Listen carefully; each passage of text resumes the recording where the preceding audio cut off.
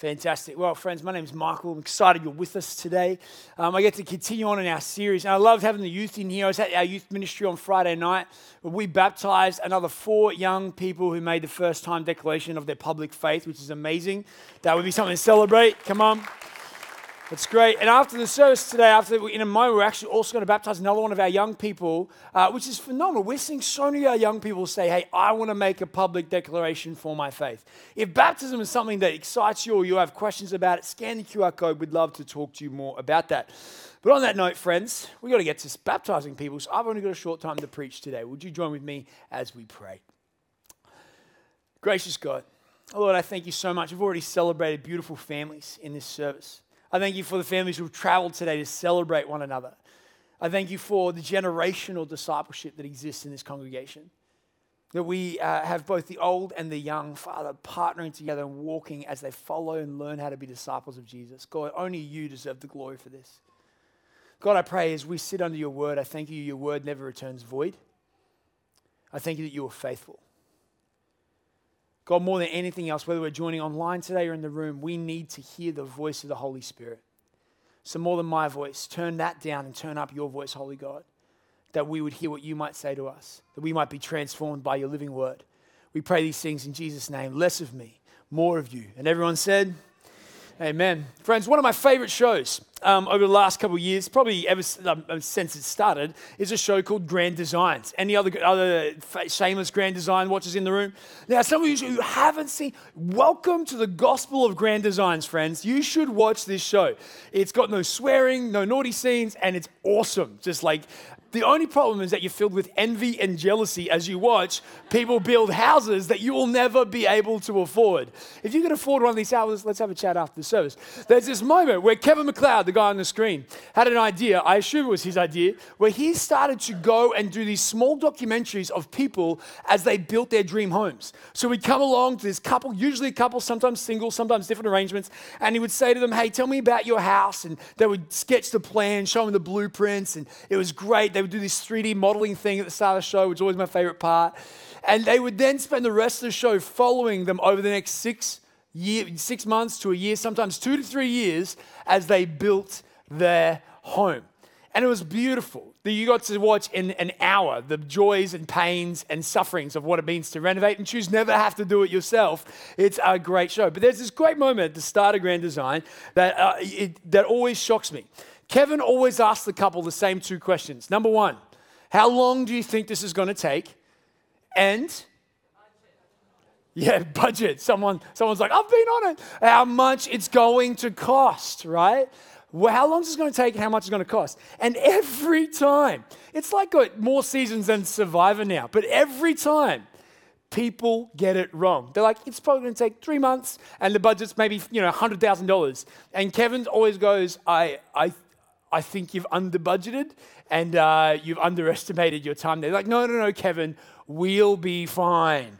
And as you know, if you're an addict like myself, you know how the show plays out. The show goes on, the budgets blow out, pandemics happen, crisis comes along, and the construction costs just blow up. And Kevin comes along to the end of the show, and he comes next to the couple and goes, so, beautiful house, I love it. He walks you around it, and he goes, so let me ask you the 2 big questions. How long did it take, and how much did it cost? And it's always, it took longer than they thought, and it cost usually millions more than they would budgeted. And you have this moment with these 2 people who are disillusioned, disenchanted, disengaged, and sometimes they've even disowned their own house and sold it already. They're like, we can't do this anymore. Right? But now we look at that and we laugh, but actually humans are actually really good at this. When they built the Suez Canal, this amazing feat of modern engineering, they actually under-budgeted it by 20 times. It was 20 times over budget. The Sydney Opera House cost 15 times more than their initial budget projections. Some of you are doing renovations right now. If I were to ask you who knows the pain of under-budgeting, the hands will go up around the room, right? And the questions that Kevin asks these people, how long will it take and how much does it cost? Aren't they actually really good questions for almost every decision we've got to make in life? But the one question, the one place we often don't ask these questions, but we need to, is in our relationships with God. How long is it going to take and how much is it going to cost? Now, this is not a sermon about money. This is not a sermon about financial costings or following Jesus. But here's a sermon about this, that actually I believe there is a cost to following Christ that many times people don't navigate, don't understand, and are not told. And they can feel sometimes that Christianity is a bait and switch kind of thing. Someone comes along to church, they have some young upstart preach a great passionate message about how good it is to follow Jesus. Everyone's sticking their hands up after the service. And then suddenly the reality of following Jesus comes slamming in on Monday morning. You're like, hang on, this is a lot harder than anyone said it would be. Or maybe you're here for the first time and you're wondering, what does it look like to follow Jesus? The beauty I love about Jesus, if you're wondering, is that Jesus isn't running an advertising marketing campaign where he's trying to paint a picture of what following him is like, hoping that you'll sign up and then he's got you, bait and switch. Now, Jesus is actually always very clear about what it's going to mean to follow him. Often it's just because we don't read or listen. Friends, there are some of you here today who have been here for a while. Maybe it's not this church, you've been going to church for a while and you've been following Jesus, but there's been this sense where you are disillusioned, you're disenchanted, you're disengaged. And I wonder if it's because you never actually understood that Jesus never said that following him comes without a cost. Maybe you're here today and the way you describe your faith is lukewarm, apathetic. I want to let you know today that Jesus, to every one of us, wants to reignite our discipleship today. He wants you to know that following him is worth it. It comes at a cost, but it's a cost that pales in comparison to what we receive in eternity. Friends, do you know the cost of discipleship? We're in this series about encountering Jesus. And our belief is that God wants every single person through the power of his Holy Spirit to encounter Jesus. When we read the Bible, we see people encounter Jesus. We see the blind can see, the lame can walk, those possessed by the demonic are set free. We see freedom reign. But then we also see this other group of people who also equally encounter Jesus, but nothing changes. See, it's not just enough to encounter God. Some people think, all I need is to encounter Jesus. No, friends, what actually leads to transformation, what leads to new life, isn't just an encounter, it's how we respond to that encounter. Many people in the Gospels encountered Christ and left him unchanged. Why? Because the cost was too high. So what are we talking about today? What does it actually mean? Well, Jesus actually welcomes us into what this looks like. In our Encountering Jesus story today, we go to Luke chapter 9. I'd love you to turn there if you've got your Bibles with you today. Luke chapter 9, verse 57 to 62, we read the following. It's going to be on the screen behind me. If you have your Bibles, I'd love you to turn there as a good practice for us, which would be amazing. Jesus opens up the story the writer of the Gospel of Luke opens up the story in verse 57. He says this, as they were walking along the road, they being Jesus and his disciples, a man said to him, I will follow you wherever you go. Verse 58. Jesus replies to him, foxes have dens and birds have nests, but the Son of Man has no place to lay his head. Verse 59, he said to another man, follow me. But he replied, Lord, first let me go and bury my father. Jesus said to him, let the dead bury their own dead, but you go and proclaim the kingdom of God. And finally, the third encounter in verse 61, till still another said, I will follow you, Lord, but first let me go back and say goodbye to my family. Jesus replied, no one who puts a hand to the plow and looks back is fit for service in the kingdom of God. 3 encounters, 3 invitations and offers, 3 moments for transformation, 3 offers, follow me. Now, maybe you're here today and you're like, man, Christianity seems like a heavy weight. Just stay with me for a second. Because whilst we're talking about the cost of following Jesus, I actually believe the life that God calls us to is better than we could ever possibly imagine. So let's just look at these one by one. What is Jesus actually trying to show us in these interactions? Because each interaction highlights to us a barrier as to what it means to follow Jesus. We read in verse 57, this first man comes along. Jesus is just walking down. They believe he's walking through Samaria on his way to Jerusalem with his disciples. And he's at the height of his fame. People are thinking, wow, this guy's got momentum. He's doing some pretty cool stuff. I've been hearing what he's doing. I've heard his teachings. I'd love to come along and get behind this guy. See, he's not only started to generate followers, friends, he's started to also generate fans. And one of these fans comes along and they're like, Jesus, I will follow you wherever you will go. Now, he makes a really naive mistake that humans make all the time. He overpromises without knowing where the story ends, right? Now, some of us know where Jesus is heading. He's heading to Jerusalem. He's not heading to Jerusalem to kick Pilate off the seat of power. He's not heading to Jerusalem for a throne. He's heading to Jerusalem to pick up a cross. I'll follow you wherever you will go. You can almost sense the weight of Jesus going, if only you knew what you were promising me right now. Do you know where I'm going? So Jesus responds to this man who caught up in the hyper-sensationalism of this guy that's got everything going for him seemingly and kind of gets caught in a moment, which sometimes we do, right? In church. We see our hands up at the end of a service because someone preaches passionately enough. We get encouraged or inspired by a podcast or by a self-help documentary or something. We're like, yes, that's exactly what I'm going to do. But we haven't actually understood, hey, what is the cost of what it actually means for us to make this promise? I'll follow you wherever you will go. And Jesus turns to this man and he says, foxes have dens. Foxes have dens and birds have nests, but the Son of Man has no place to lay his head. Now, what is Jesus saying here? Is Jesus trying to say, hey, if you're a follower of Christ, you're going to suffer from insomnia and we're not going to sleep ever? Let's go caffeine it up, baby. Is that what Jesus is trying to talk about? Yes. No, not at all. Is he speaking against houses and owning real estate and investment properties? Is he saying, hey, listen, if you're a Christian, you have to be poor. That's the only way forward. No, I think we'd misunderstand what Jesus is trying to highlight here. See, what this man has come along is he's come along seeing the life of a famous person that he wants to emulate. When it looked easy to follow Jesus, he's like, I'm in. And Jesus turns around and goes, do you know that my life is not comfortable? To follow me doesn't mean you follow me into comfort. To follow me actually means that there could be really hard times. There are people who are going to follow me and they're going to experience poverty. And that's not going to mean that I don't love them. And they will stay the course. There are people who follow me and they will experience pain. And that doesn't mean I don't love them and they will stay the course. The Son of Man did not come to make you comfortable in this world, but to help you to long for the next. For the world you were created for.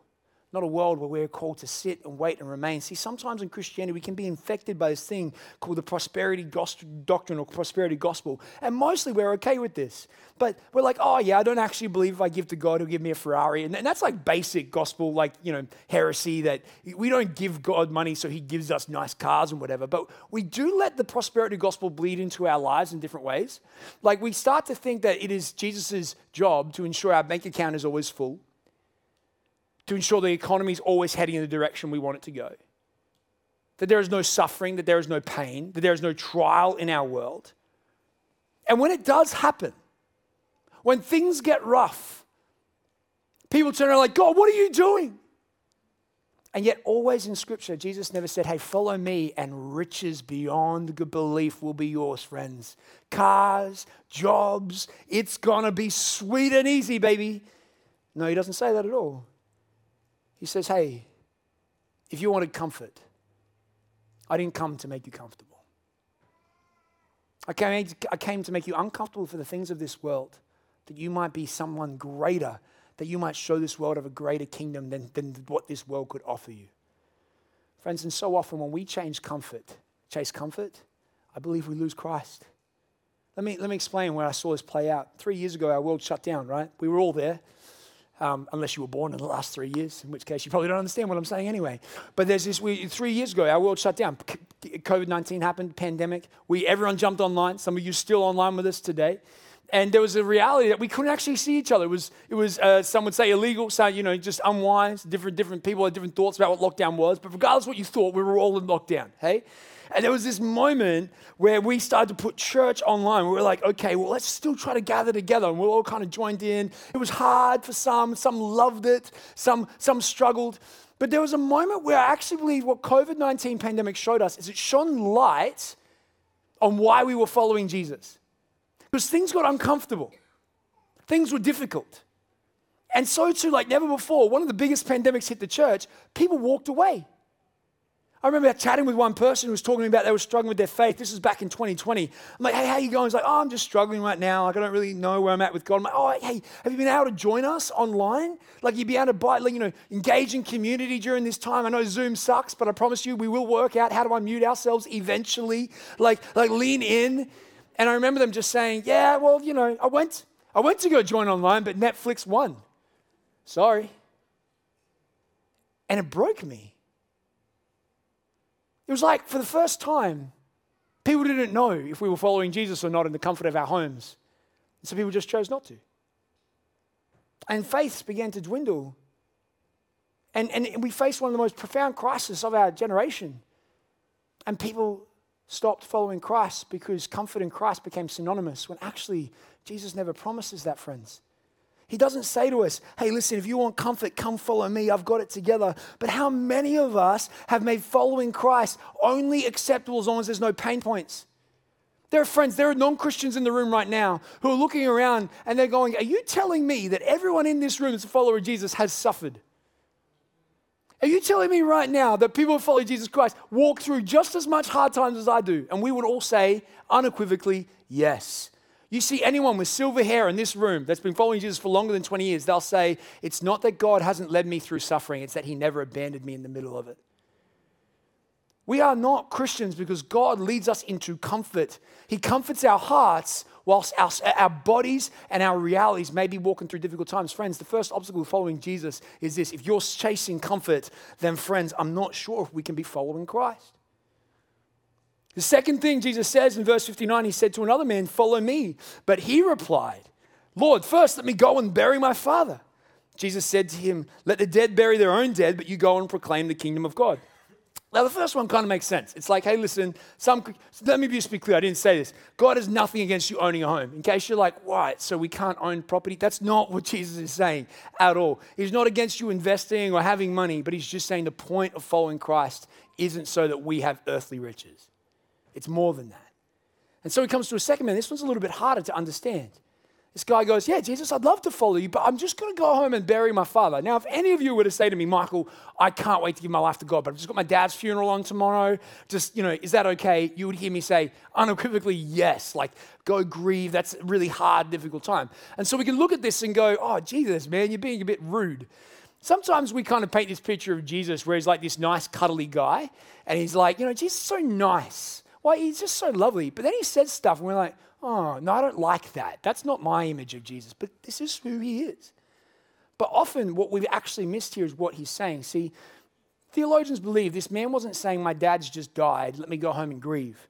Theologians believe that if his dad had just died, he wouldn't have been there at all. He would have been at home preparing the funeral. That would have been his role. What he's actually saying is this: culture expects me to be committed to my dad until he has died. And then I'll accept the inheritance, that part of my life will be done, and then I'll come follow you. Ultimately, what he's saying to Jesus is this: hey, my dad's not dead yet. So I'll go home and I'll wait for that to happen. And once that happens, then my 5-year plan will kind of all be putting together really well. And then I'll be ready to follow you, Jesus. See, Jesus' statement back to him isn't one of lacking compassion. He's not like, hey, don't worry about your dad's death. It's not a big deal. No, Jesus grieves when we grieve. What this man is doing to Christ is he's offering what we all know how to offer so well: an excuse. He's just going, oh, that sounds so good, but I've got another invitation, so I might go do that instead, but I'll come straight after. There's this great story of a neighbor who goes and visits. He needs to mow his lawn, so he goes over around to his neighbor's house, and he says to him, hey, mate, can I please borrow your lawnmower?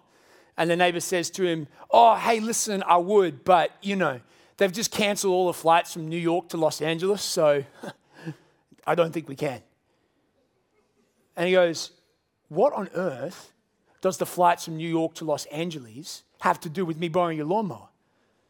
He says, oh, nothing really. I just don't want you to borrow my lawnmower, so it doesn't matter what excuse I give you. And there's this moment, right, where we find that humorous, but so often what this guy's just done in that moment is just being honest. That we offer excuses to save face rather than actually become face-to-face with the reality that actually our answer is, Jesus, I just don't know if I want to follow you. I just don't think that that's what I want to do. And we don't like how that sounds because we don't want to face the reality. It's like, well, I'll follow you, Jesus, when, once I've purchased the house. Then I know you've been niggling me on my heart, but once we've got my family set up, then I'll start following you. Or I'll follow you just once I get the promotion. Hey, Jesus, you've been putting something on my heart for a while now, and I'm going to be obedient to join that small group, to talk to my friends about you, to love those who need loving, to give generously to the poor. I'll do all of that, but once it fits in with what my priorities are, you kind of like, I've got A, B, C, and then you're going to be D over here, Jesus. That's where you are. And what we do is we fit God into our overly structured lives, and then we wonder why we feel so distant. Because delayed, if you ask a parent, is delayed disobedience still obedience? Any parent to you would say, no, it's not. But still, how often do we do that with God? We sense God saying something to us, and we're like, yeah, like just let me organize some stuff, and then I will get to what you have. John Mason says it like this: the person who really wants to do something finds a way, the other finds an excuse. And I say this to you today because it's been burning on my heart. Maybe you're here and God's been telling you something. God's been putting something on your life. Maybe you're here today and you're not a Christian. And like, I was pretty worried about preaching this because I was hoping that some people might respond to the gospel today. And I'm like, why would anyone respond to the gospel today? This is not light and fluffy. This is not the sermon you're like, how good did you feel after he told you all? Yeah, that's so good. Let's go count the cost. But I just sense that there are some people wondering if there is a better life on offer. And it is. It is a better life. There are some people of you today wondering if this is as good as Christianity gets. You're ensnared with worry. You're consumed by anxious thoughts about things yet to do and how God fits into all of that. And you don't want to surrender it to God because you know better than he does. But I just sense that God might be coming alongside you today and whispering, follow me. Follow me. Don't leave your family. I've got 2 boys and a wife. I believe that my first ministry is to my family. I don't sense that what Jesus is saying here is families don't matter. No, they matter in the kingdom of God. But he's saying reorder your priorities. I don't come third. Because putting God third, fourth, fifth, or sixth is how the world ended up the way it is in the first place. When God's not our priority, when he isn't the lens through which we see how we live our lives, friends, things end up badly. That's what we see daily. That's what I see in my life daily. And so there's an invitation where Jesus says, you know what? There is a culture that puts expectations on you. See, what this guy was saying is there's a cultural expectation. I go home and I bury my father. There are cultural expectations on you right now. Friends, the economy is difficult right now. And the world around us is saying, this is therefore what you must do. Maybe you're in a moment with your job where it's like, I've got to do X and Y before I can do anything else. And we turn down the voice of God so that we might actually fit into how our culture says that we should be acting rather than saying, God, what does obedience look like right now in this moment? What does obedience look like? The reason why I paint this picture for you, friends, is that we could paint a nice and fluffy picture of following Jesus, but the truth is at some stage you'll come against the reality that those who chase comfort and those who impress culture will no longer be able to follow Jesus where he wants them to go. So the third thing that Jesus says, another guy comes along and Jesus turns to him in verse 61. And still another said, I will follow you, Lord, but first let me go back and say goodbye to my family. Jesus replied, no one who puts a hand to the plow and looks back is fit for service in the kingdom of God. Once again, it's like, Jesus, hang on. This guy just wants to go say bye. Can't he go say goodbye? Like, can you imagine his wife's waiting at home for him to bring back the milk and eggs and suddenly, like, he vanishes and she's like, wow, did the rapture happen? Like, what's going on here? And we're like, Jesus, show a bit of compassion. And we probably misunderstand again. Theologians would say that what Jesus is saying is not neglect your family or walk away. In each one of these moments, Jesus isn't trying to tell them to leave parts of their life behind. Jesus is looking into their hearts. And he actually sees the motivation around why they're saying what they're saying. And for this man, he's put a caveat up against following Jesus. Hey, Jesus, I'll come follow you, but first, let me go back and talk to my family. How often do we get discouraged from doing great things for God because we go and ask other people, hey, should I do this? Is this the next step? That seems weird. Don't do that. That seems wild. Walking on water, Peter? Maybe not. Stay in the boat. What this guy's actually doing is he's wanting to return to his past commitments, and he looks back to go, hey, should I go forward or should I leave that all behind? And Jesus is saying this, hey, if you're going to follow me, it's not about following me or family. I believe that we need in our world good Christian families that are seeing their families blossom and grow and thrive. But what Jesus is trying to highlight here is he's trying to show the direction this guy actually wants to walk in. He used it by showing us an image of a plow. As someone's plowing along, there's a really logical way this is happening. Now, I'm not a farmer. I've never plowed in my life. So if you are a farmer, I get this wrong, that's fine. But hopefully the analogy sits because it's used by Jesus. Jesus is saying the plow, anyone that puts his hands to the plow and walks along wants to keep the line straight. Why? Because as long as the line is straight, you're able to provide more yield, more fruit, more harvest. To do that, what does someone need to do? They need to fix their eyes on a point on the horizon and keep going. But he says someone who's looking back actually ends up not doing what they aim to do with the plow. They draw squiggly lines everywhere that actually ends up ruining the harvest that they were called to plant and reap. What Jesus is highlighting here is not forsake your family, but where are you looking? Where is your gaze?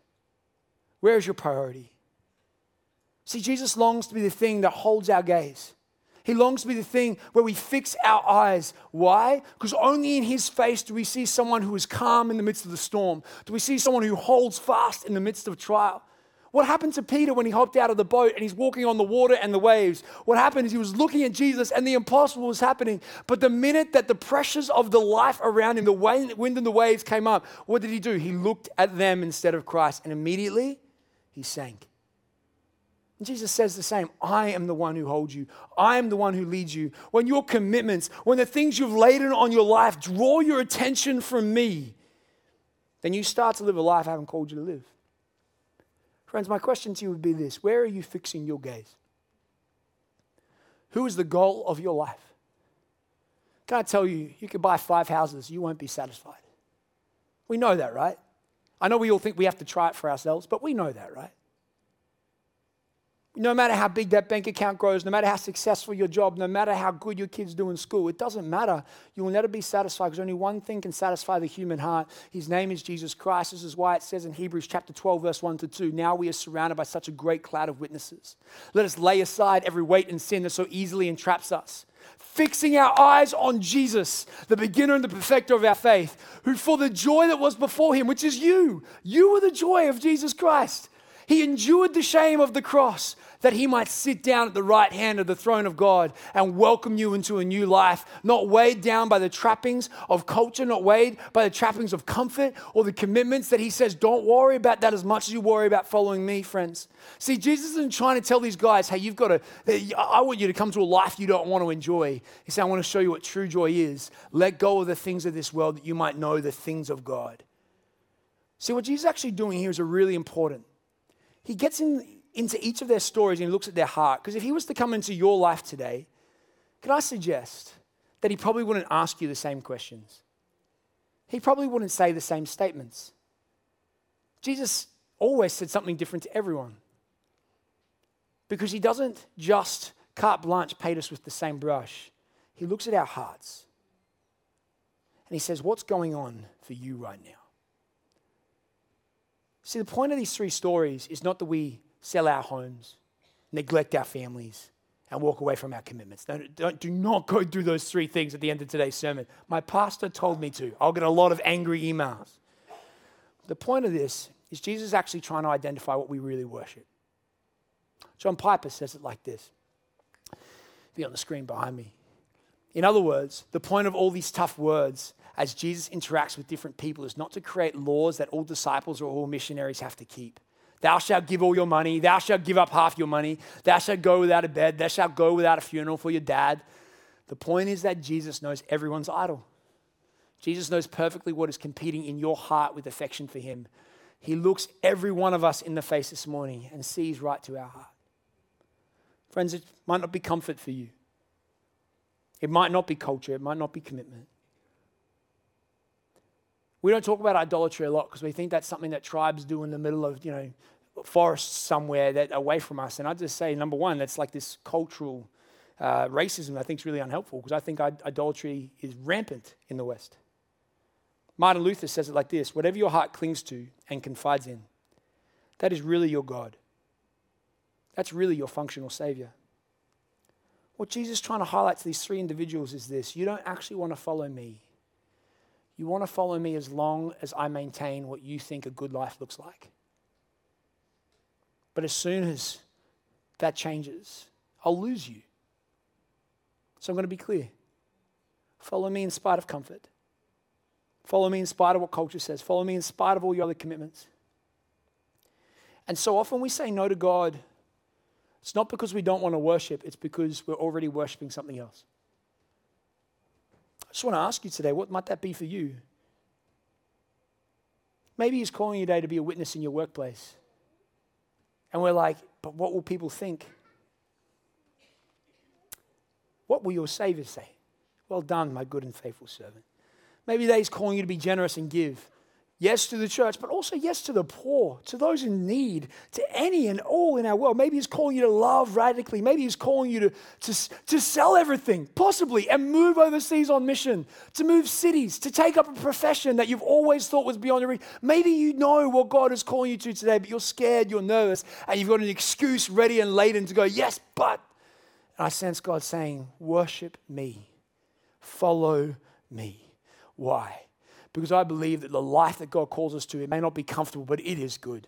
The life that God has on offer to you, He promises a life of abundance. And there are some of you here today who your life, even though it looks all right from the outside, it's strangling you from the inside. I want to let you know that's not the way God has called you to live. He wants you to know life and life to its fullness. He wants you to know grace. He wants to forgive your past and redeem you into the promise of a great and exciting future. But He's saying this, will you do it all? Will you follow me and trust me more than your priorities, more than your comforts, more than everything else? And friends, if we do that, boy, the life we could live. The life we could live would not only transform our souls, but we would see history transformed by faithful disciples who have counted the cost. Why would we count the cost? Because Christ counted the cost for us. 2,000 years ago, He died a death we should have died after living a life that we could not live. Why did He do these things? Because you were the joy that was set before Him. He longed to see you redeemed. He loved you. He loved you, and He still does. Come, follow me. The faithful rabbi stands on the shore of your heart today and invites you into a better future. But He doesn't sell you a false image. He tells you exactly what it's going to take. But He looks you in the eye and says, but we could walk on the waves together. Will you count the cost, friends? Will we follow Christ?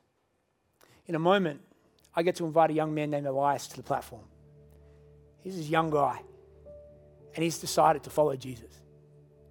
And he's decided to make a public declaration in front of you. It's kind of a big, scary thing, because now you all know. If he's chasing comfort, you can be like, hey, I saw you make that commitment. I shouldn't make him any more scared than he already is. Sorry, my man. But it's a beautiful moment to see someone get baptized, because they're saying boldly, I'm in. I just want to challenge, maybe there's some of us that God's putting out on our hearts today. It's time to follow. Would you bow your heads and close your eyes with me?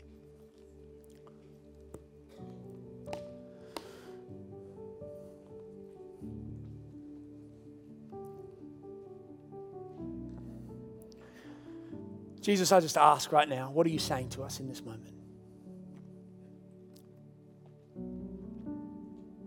How are you speaking?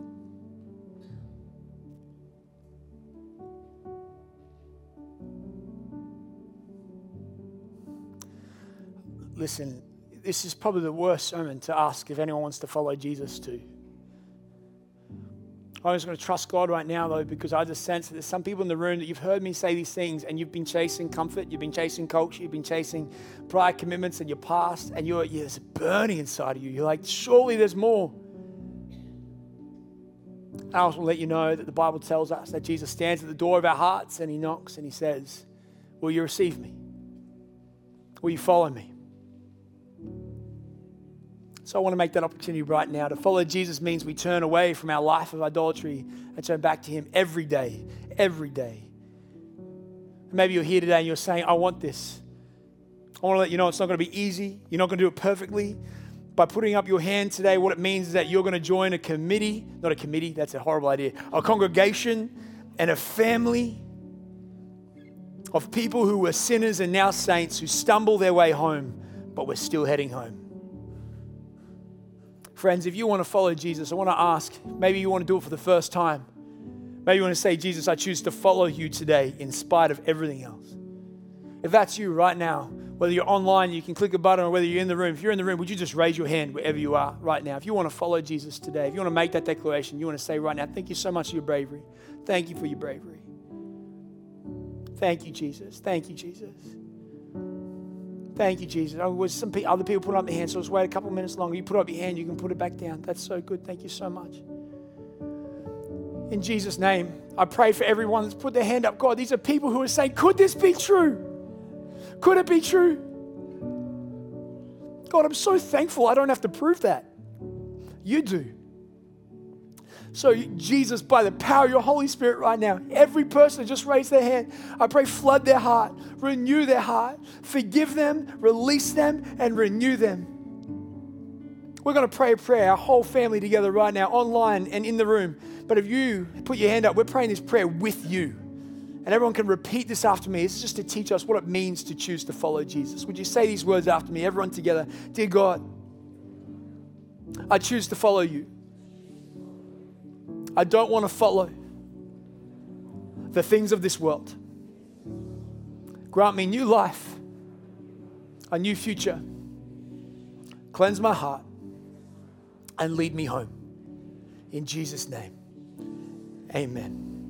Father, I thank you so much. Father, when we turn to you, we can ask for forgiveness and we can repent and say, I repent of my sin. I pray that we would do that today.